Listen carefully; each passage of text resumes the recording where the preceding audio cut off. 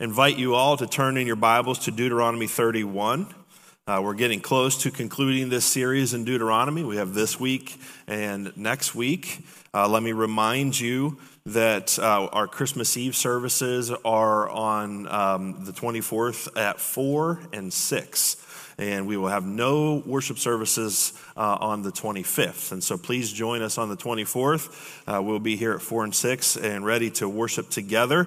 Great time to invite friends or family or neighbors or anybody. Just a good time to reach out. So make sure you don't come alone. Bring somebody with you.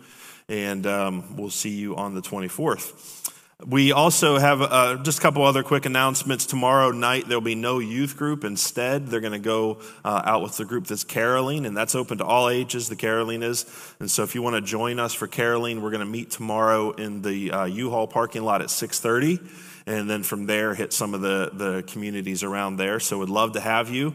We have songbooks. All the words are written down for you. You don't have to worry about that. Just come and be ready to spread some Christmas cheer and ultimately spread the love of Christ. So we'd love to have you for that. Next July, we're planning a trip to Malawi, Africa. And we're going to take a team over there. We're going to go see some of those wells that we've been drilling and the medical centers that we've been partnering with some local folks there. We're also going to do, we're going to do a lot of ministry in the villages throughout our time there. And so if you're interested in going on a mission trip next summer, we'd love to have you consider that one. It is a longer and more expensive trip than some, and so that's something to be aware of. It's 10 days, and I know that eliminates a lot of people because you can't get that many consecutive days off work. But if you can, I would love to have you consider that trip. You can reach out to me, and I'll get you the application. And if you have any questions or want more details, I'd be happy to let you know those as well.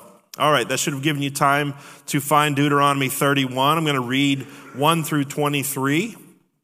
We have a lot of scripture today, but that's okay. There's a lot of great stuff in here, and we are getting close to the end of the book. We're going to cover this chapter today, and then next week we're going to look at chapter 34, which concludes the book. And so I hope you've been benefiting as we've gone through Deuteronomy. Let's look at 31 together. It says, "Then Moses continued to speak these words to all Israel, saying, I am now 120 years old. I can no longer act as your leader. The Lord has told me you will not cross the Jordan. The Lord your God is the one who will cross ahead of you. He will destroy these nations before you, and you will drive them out. Joshua is the one who will cross ahead of you, as the Lord has said.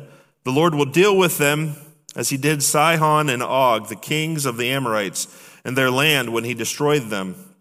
The Lord will deliver them over to you, and you must do exactly as I have commanded you. Be strong and courageous. Don't be terrified or afraid of them. For the Lord your God is the one who will go with you.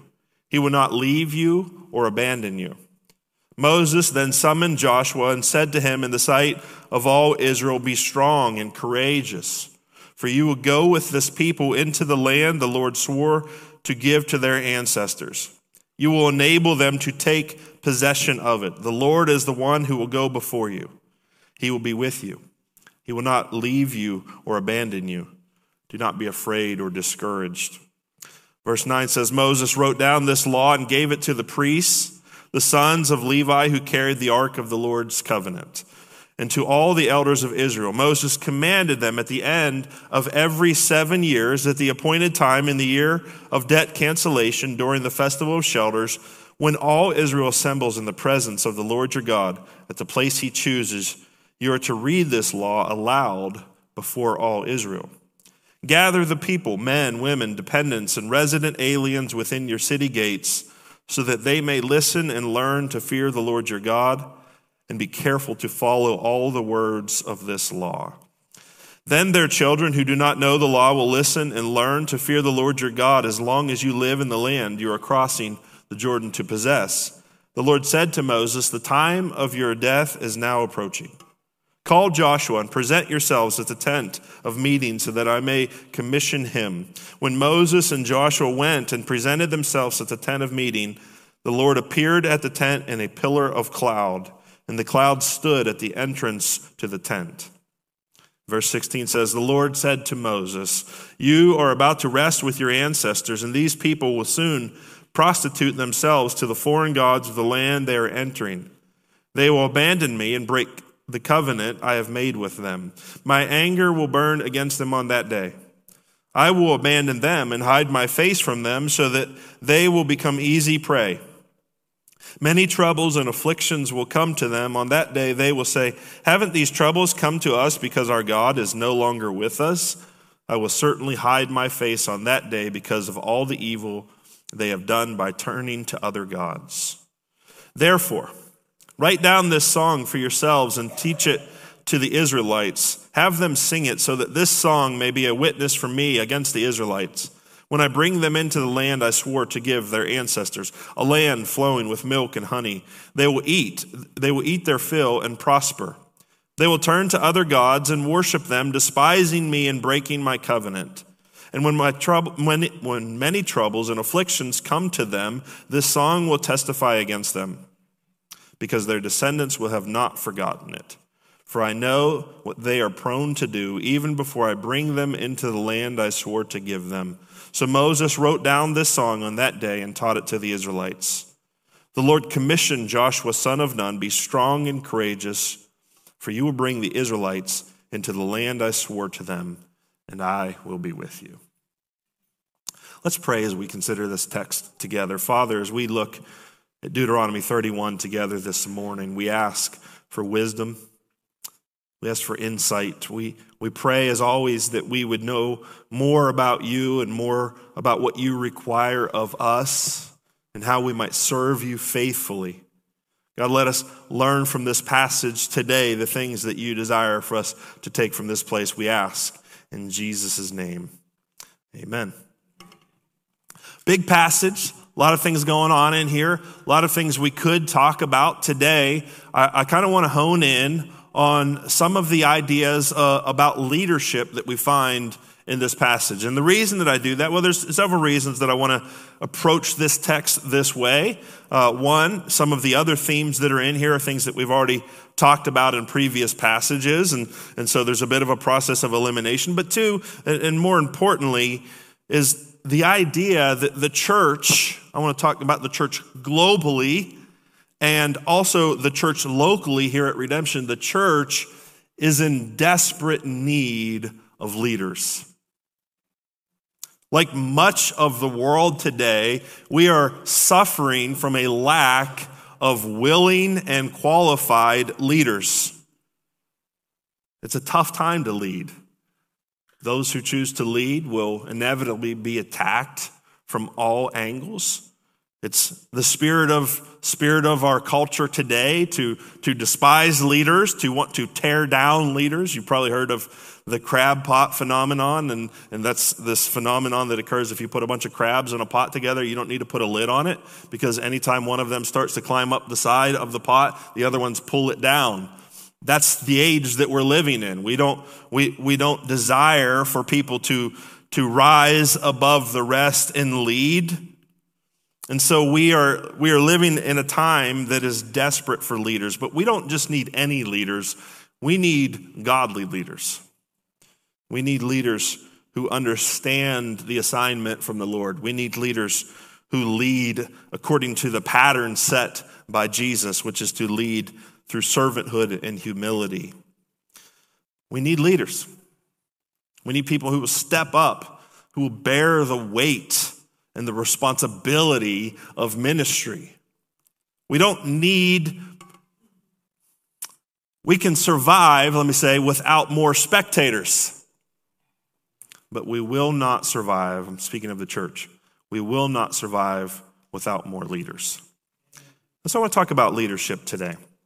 There are a few things in this text. And again, I realized there was a lot of reading up front there, and we'll look at this passage again in chunks, and so there'll be a decent amount more reading to come. But there are some really important principles that I think we can pull from this as we look at this transition from Moses, who's been leading the Israelites now for decades, as we look at this transition from Moses to Joshua, who is tasked with this very important assignment of leading the people of Israel into the promised land. The first thing you see on the handout is this. Leaders will change, but God is always with his people. Leaders will change, but God is always with his people.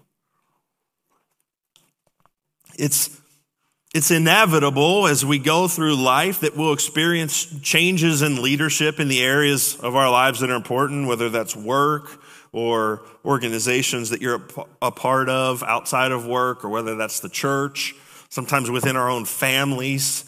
There are leadership changes. That means, some people come and they lead for a certain period of time in our lives, and then they're gone and somebody else replaces them. Leaders change. This is a huge transition that the Israelites are about to go through. Every Israelite alive has only ever known Israel led by Moses at this point.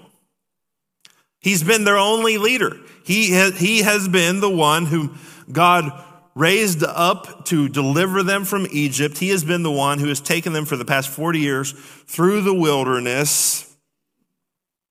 And now the time has come to change leadership. This is what it says in verse 1. Then Moses continued to speak these words to all Israel, saying, I am now 120 years old. That's quite a run. I can no longer act as your leader. The Lord has told me, you will not cross the Jordan. You might remember earlier in the book of Deuteronomy, we dealt with why Moses wasn't going into the Jordan and his request of the Lord that he would get to go in, that the Lord denied. And he's reminding them now, I'm not going with you. Verse 3 says, the Lord your God is the one who will cross ahead of you. He will destroy these nations before you, and he will drive them out. Joshua is the one who will cross ahead of you, as the Lord has said. Just think about verse 3 there. First, he says it's the Lord your God who will be the one to cross ahead of you. And then he says it'll be Joshua who will be the one who will cross ahead of you. In other words, the human agent is changing, but the thing that is not changing is that it's never really been Moses that was leading his people. It had been God who was the ultimate leader of Israel, and that's not changing. He's still the leader of his people. But the human agent is shifting now from Moses to Joshua. Verse 4 says, the Lord will deal with them as he did Sihon and Og, the kings of the Amorites, in their land when he destroyed them. These are nations that they had previously entered into conflict with, and the Lord gave them success in battle. And just in case anybody's thinking, well, that's because we had a good leader. It's because we had Moses as our leader. Moses is clear. Now, that was the Lord, and that same Lord will be with you when you encounter the nations who are living on the land you're going to occupy. Verse 5, the Lord will deliver them over to you, and you must do to them exactly as I've commanded you. So he says, be strong and courageous. Don't be terrified or afraid of them, for the Lord your God is the one who will go with you. He will not leave you or abandon you. God's leadership over his people is the one constant. The human agents change. The face that you see might change over time, but the thing that remains constant is that God is always with his people.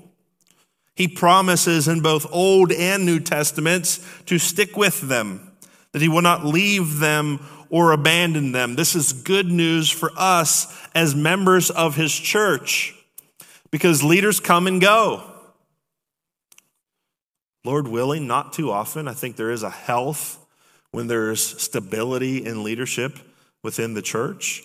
There's significant evidence to point to a connection between the longevity of a pastor and the health of a church. It's certainly not a perfect one-to-one correlation, but typically healthy churches have leaders that stay and remain and grow with the congregation that they are leading.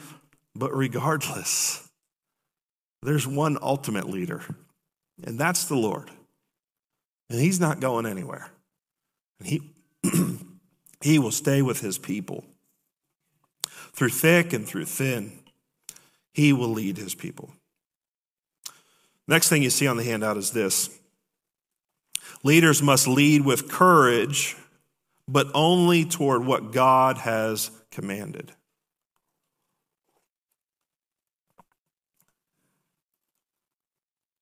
Leaders are called to have courage. Leaders, there are times when leaders, especially the leaders of God's people, need to lead with boldness. But it's a courage and a boldness that is rooted in understanding the mission that God has given to his people. It's not a courage or a boldness that comes from strength of personality. It's not a courage or a boldness that comes from having an exciting vision. It's a courage or a boldness that comes from knowing what God wants his people to do. There's a difference. There are courageous leaders within and outside of the church who lead courageously because they have a lot of confidence in their ideas or in their ability to lead. And they might lead in any which way. And they might get there. They may succeed out of strength or out of competency and personal, let's say confidence and the ability to take people somewhere. But that's not what we need in the church. We don't just need leaders with a lot of charisma. We don't just need leaders who have the ability to get people excited. We need leaders who understand the mission. And Jesus said that he will build his church and the gates of hell will not prevail against it. Therefore, leaders within the church, their responsibility is to join Jesus in building his church. You may be able,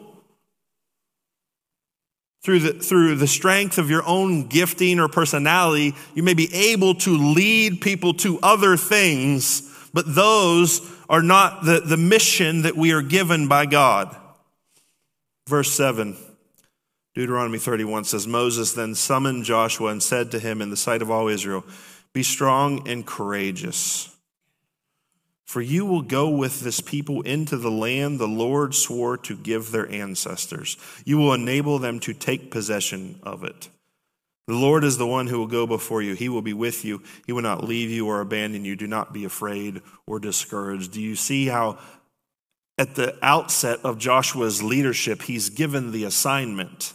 The assignment is to continue to take these people toward what God had begun with Moses. It's not like Israel's like, hey, when Moses was our leader, we were heading towards the promised land and we were going to go dispossess these 7 nations whom God was ready to judge. And we had a clear plan, but you know what? Joshua's our leader. Now let's see what he comes up with. Let's see what he wants us to do. Let's see what his vision is for the nation of Israel. No, God had given them a mission. Moses faithfully moved God's people towards that mission, and now it's Joshua's turn to do the same. He must do so with courage. If Joshua had stood up and he said, hey, you know what? That land that we were heading to is pretty decent, but there's some land over here that's probably going to be easier to take possession of, and it's not so bad either. Why don't we just go over here and we can still worship God and we can still be known as his people and do all the other things that he commanded. But let's go that he would have no reason to have courage because he's not leading in what God has commanded his people to do. But because he is doing what God commanded, he has every reason to be bold and courageous. He knows that God's going to do what he said he's going to do. What happened with those previous nations and the kings, Sihon and Og, what happened with them was to prepare the Israelites that, hey, you're going into a land that is possessed by nations, all of whom are bigger than you and badder than you. And they've got stronger armies. And they're more prepared for this than you are. But you have the Lord on your side. He is leading you to this. Leaders need to understand what we're leading towards. Leaders need to know what the mission that Jesus has given to his church is. They need to understand the Great Commission to go and make disciples, to take the gospel to the ends of the earth. And as long as the leaders within God's church are leading towards that end, they have every reason to be bold and to have courage. But we don't always see that. We see within the church, we see leaders who have other ideas of what the church ought to be. And they try to get creative, and they try to be culturally relevant in ways that take them in the body of Christ away from the mission. And those leaders have no reason for courage. God is not with them in those endeavors. But when you're leading towards what God has commanded, he's with you. And you have every reason for boldness and courage. Next thing you see on the handout is this. Leaders are responsible for setting the spiritual temperature.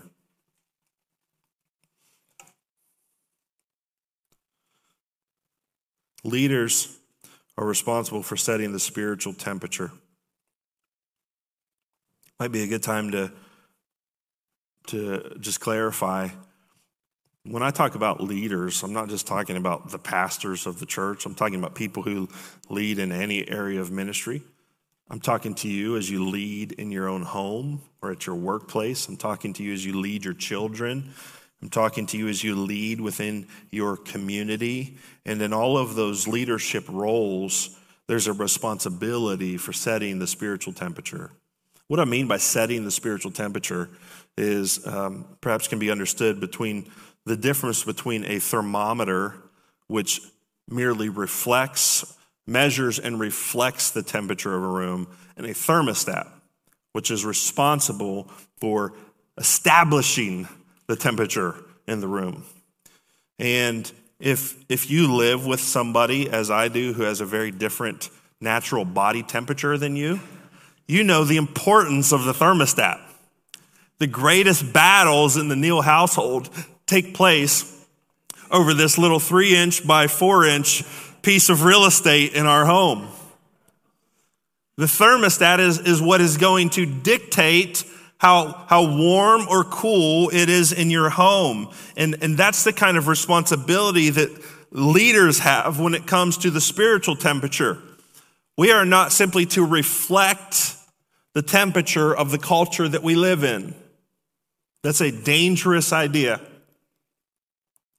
We need to recognize as leaders in our homes, as leaders in our workplaces, in our communities, and as leaders in the church, we need to recognize the weaknesses of the climate or the culture that we live in, and we need to change the setting and bring the temperature of the rest of the room around us up to that spiritual temperature.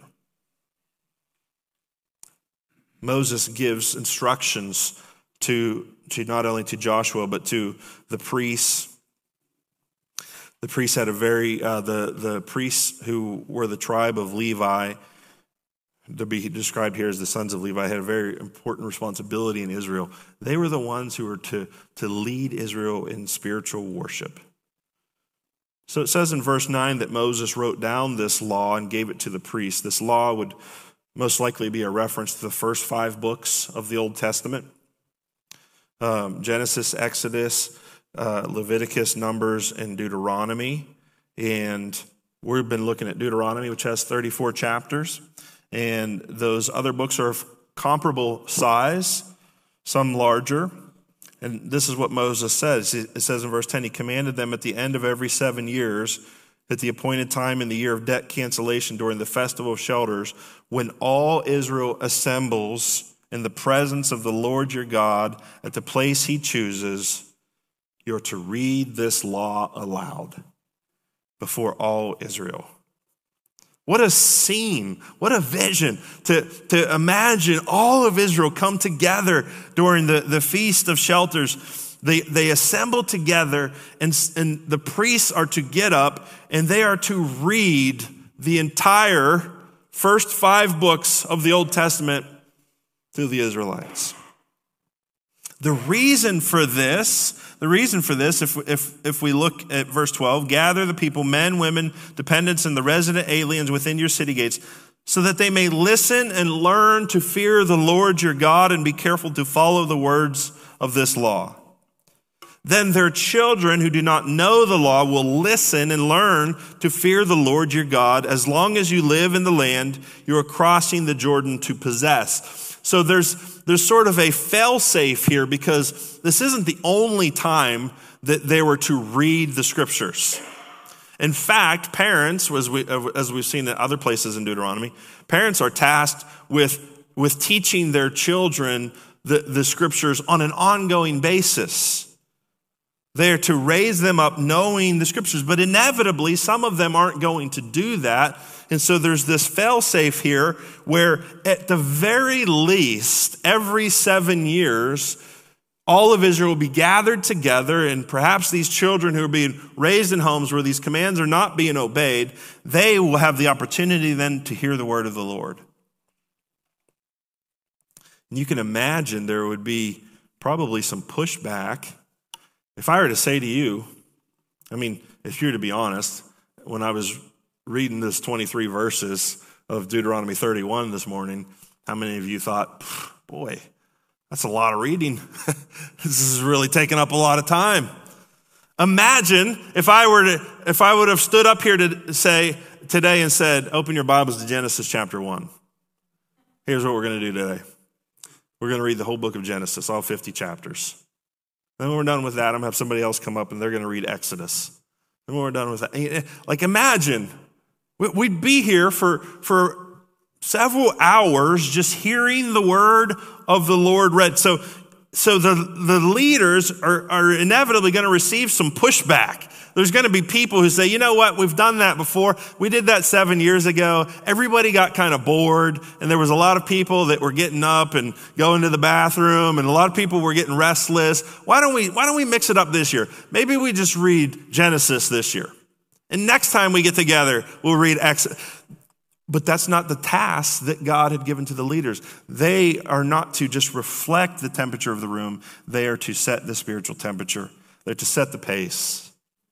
They are to lead the way in obeying the commands that God has given to his people. That's a tough task. Difficult. It's a weighty responsibility. Because leaders are just like everybody else. They face the same temptations, the same tendencies to become apathetic. But God has placed on leaders a responsibility for setting the spiritual temperature. The health of God's church depends upon it. And so we need men and women who are willing to take on that responsibility. We need men and women who see the direction that this generation is going and say, you know what? It's not really my gifting. It's not really my calling, but I want to get involved. I want to do something. And so maybe I'll step up and be a part of the children's ministry in some way. Or how can I serve the youth ministry? If nothing else, how can I pray for them and lift them up? That's what it means to be a leader. It's to take on weight. It's to take on responsibility. It's to take responsibility for people other than yourself and say, this matters. This counts. This is important. To not just let things happen, but to determine what is going to happen. That's what it means to set the spiritual temperature. Next, you'll see that leaders must prepare the next generation of leaders. Leaders are not only responsible for leading within their own generation, but they're responsible to prepare the next generation of leaders as well. One of the things that I think has been easy to observe over the past generation or so is that the church a generation ago had a lot of great leaders, but not all of those leaders adequately prepared the next generation of leaders. And so there was a little bit of a lack of transfer, a little bit of a lack of passing the baton. But that wouldn't happen here in Deuteronomy 31 because it says, the Lord said to Moses, the time of your death is now approaching. Call Joshua and present yourselves at the tent of meeting so that I may commission him. When Moses and Joshua went and presented themselves at the tent of meeting, the Lord appeared at the tent in a pillar of cloud, and the cloud stood at the entrance to the tent. So the tent of meeting is this place where Moses could go and he could meet with the Lord. He literally could go there, and in God's presence, often through a pillar of cloud, would dwell over this tent, and Moses would meet with the Lord. And we're not given all of the details of the relationship that Moses had with Joshua, but if you pay close attention, you'll see that there are times when the Bible tells us that Joshua was right there with Moses. Whether it was at the tent of the meeting or when Moses went up on the mountain to receive the 10 commandments, Joshua journeyed up the mountain with him part way. And then he stopped and Moses continued on. And we get the impression that as Moses was leading the people that God had given him to lead, he made sure that this guy Joshua was by his side, learning how to lead, learning how to be the kind of leader that God requires for his people. And now the time has come to pass the baton.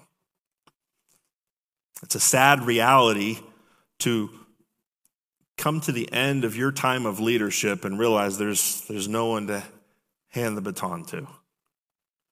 You may have led well, you may have served well in your generation, but now your time is up. And there's nobody here to hand off this leadership responsibility to. It's one of the things that's easy to forget in leadership, because we don't like to think about, the time when we're not available or when we're not able to lead, or when, we don't like to think about a world without us. But we need to think that way. We need to think, man, something could happen to me at any moment, not to be morbid, but I have a responsibility. There's a need to train up the next generation to ensure that when my generation is gone, the next generation is well equipped, at least as much as it is up to me. I was preaching this Friday night at the Sarver campus, and it hit me. It hit me that we were in that campus worshiping the Lord together, hearing the word of the Lord, because of an intentional effort by a handful of people to train up other leaders. This wasn't necessarily a generational transfer, but it was this concept applied. I remember it's probably 2.5 years ago, we had a leadership meeting, all of the ministry leaders of Redemption. And at that point, I think we were still meeting in Stewart Elementary. This was before COVID. This was before we had this building. This was before we had 2 services. It was just a small group of leaders, and we talked about what it would take to plant another church. I think we were probably no more than 6 months old, but we recognized that if we were ever going to do that, then we needed to be intentional now about reproducing ourselves. And I think of some of the leaders. I think of like Matt and Erica Adams, who took that seriously. And for the next 2 years, they were reproducing themselves in their children's ministry, so that when it came time to start the Sarver campus, we have like a full team of leaders and people who are willing to serve in kids ministry because they were training up people to do what they could do. Same thing with Greg and the worship team and many other areas of ministry. So we need not only to be thinking about the next generation, but we need to be thinking about, if we're going to continue to multiply, if God is going to use us to take the gospel to other communities and to plant other churches, then how can I help somebody do what I do, so that if God calls me to go, or if God sends them to go, then we're prepared at that time. Next thing you see on the handout is that leaders must be faithful to God regardless of the response of others. Leaders must be faithful to God regardless of the response of others. There's a really sort of sobering and sad transition here in chapter 31. What should be a time of celebration, which should be a time of glorious reflection on what God has done so far. As Moses prepares to pass the baton, as Moses heads into his retirement, so to speak, instead of being able to look back and say, man, what God has done, and look at what a bright future we have ahead of us, this is what the Lord says to Moses in verse 16. The Lord said to Moses, you are about to rest with your ancestors, and these people will soon prostitute themselves with the foreign gods of the land they are entering. They will abandon me and break the covenant I have made with them. My anger will burn against them on that day. I will abandon them and hide my face from them so that they will become easy prey. Many troubles and afflictions will come to them. On that day they will say, haven't these troubles come to us because our God is no longer with us? I will certainly hide my face on that day because of all the evil they have done by turning to other gods. Then he tells Moses to write down this song. And you're like, oh wow, Moses' last act as the leader of God's people is going to write this great song, right? Was this going to be like a top 40 hit? Is he going to get is his family going to get all kinds of royalties? Is he, they're going to take this thing on tour? What kind of song is this? It must be a really great song. And then you read the song in chapters 32 and 33, and it's a song of how unfaithful God's people are and how he's surely going to judge them. And then he makes them learn it. They have to memorize it. And it must have been catchy because it sticks with them. Verse 19 says, therefore write down this song for yourselves and teach it to the Israelites. Have them sing it so that this song may be a witness for me against the Israelites. When I bring them into the land I swore to give their ancestors, a land flowing with milk and honey, they will eat their fill and prosper. They will turn to other gods and worship them, despising me and breaking my covenant. And when many troubles and afflictions come to them, this song will testify against them because their descendants will not have forgotten it. Who's teaching their kids this song? But this is what would happen. For I know what they are prone to do even before I bring them into the land I swore to give them. So Moses wrote down this song on that day and taught it to the Israelites. This is a tough way for Moses to go out. After everything that he's been through, serving and leading God's people, and the times that he pled with God, he interceded with God on behalf of the Israelites so that God would not wipe them out, so that God would continue to do his work through them. And now he receives word that after you die, everything that you have fought for over the past 40 years is going to result in them turning away from me. Poor guy's 120 years old. I don't know if I'd have put that on him. I think I'd have just let him die thinking this is all going to go great. Moses asked me, hey, what's going to happen after I die? I'd be like, yeah, I think things are going to be okay. I don't know that I would have let him die this way. But this is a sobering reminder that leading faithfully is no guarantee of a particular outcome. You need to know this, particularly if you're raising children or if you're leading in God's church. There's no guarantees of a particular outcome. But Moses was called to lead faithfully to God, faithfulness to God, regardless of the response of the people. Now, if this is the end of the story, what's the point? If Moses did all of this only to die and have the people totally prostitute themselves to false gods, then what was the point? Why did it even matter? Why should we even do this? But we know this isn't the end of the story. We know that Israel's unfaithfulness in the next generation is just one chapter in a long story that God is writing that eventually leads to the coming of the Savior of the world. Moses' faithfulness in his generation is a piece of the track that God is building upon which will arrive the Savior of the world.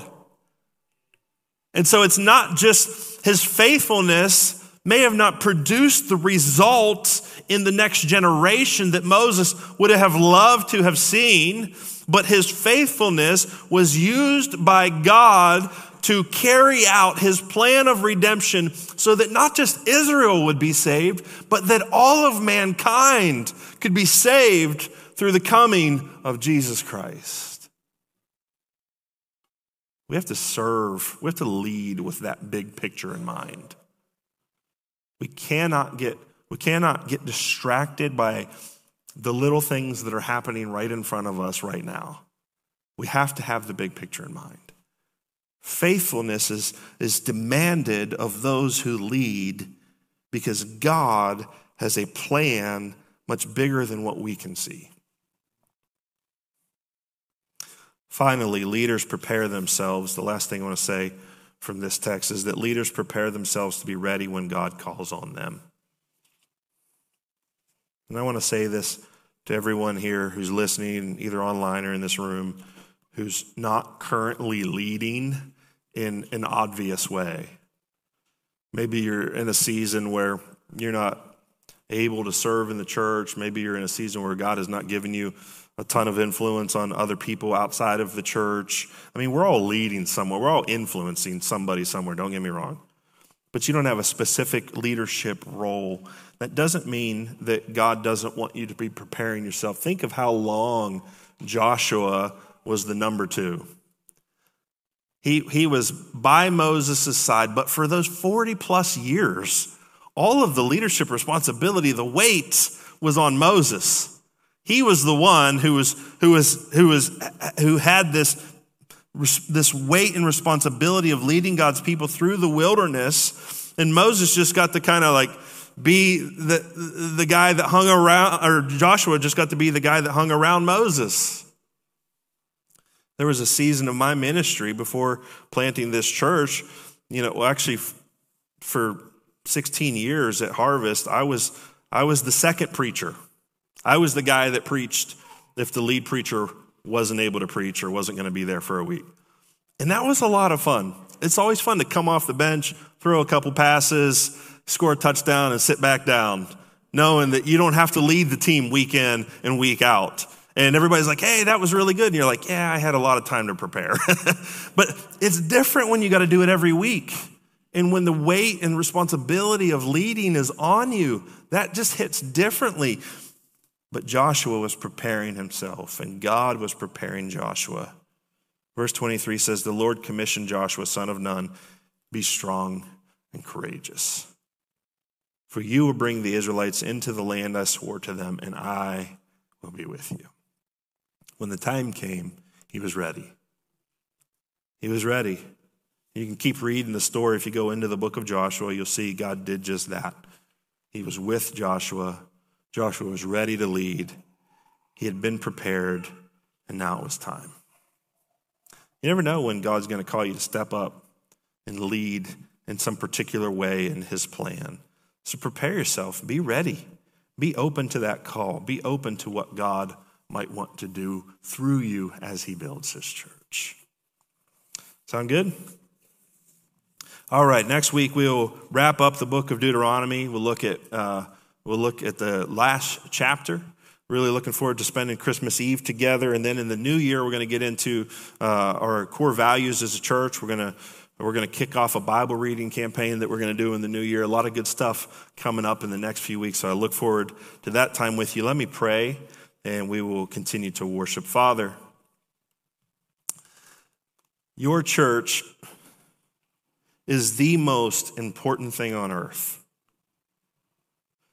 There's nothing that comes even close in second place. There is no other organization. There is no other institution. There is no other parachurch ministry. There's nothing else on this earth that matters as much as your church. God, would you bless your church with leaders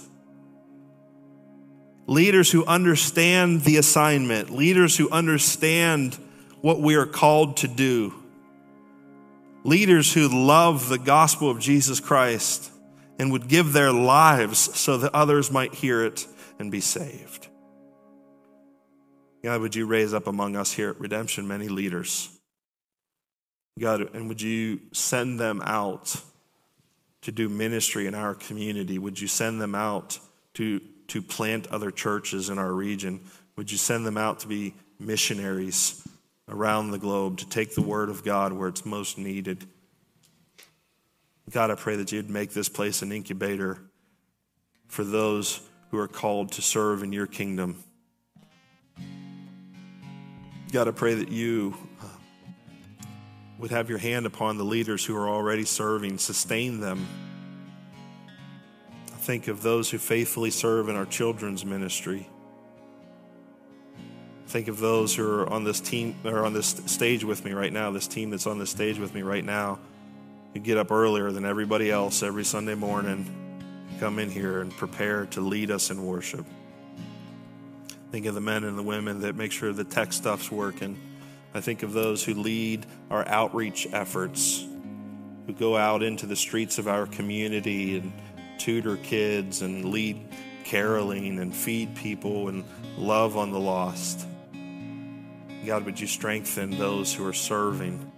Would you strengthen those who are leading?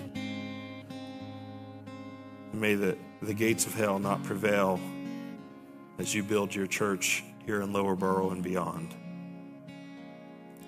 And God, I know that there are people here today who are feeling a call to lead in some capacity. Some of them are considering full-time Christian ministry. Some of them are considering just getting involved here at the church in a volunteer capacity. Some of them know they just need to go home and lead. They need to lead their families better. Holy Spirit, would you fill and empower those who are sensing that call today? Would you lead them to what you want them to do for your glory and your kingdom, in Jesus' name? Amen.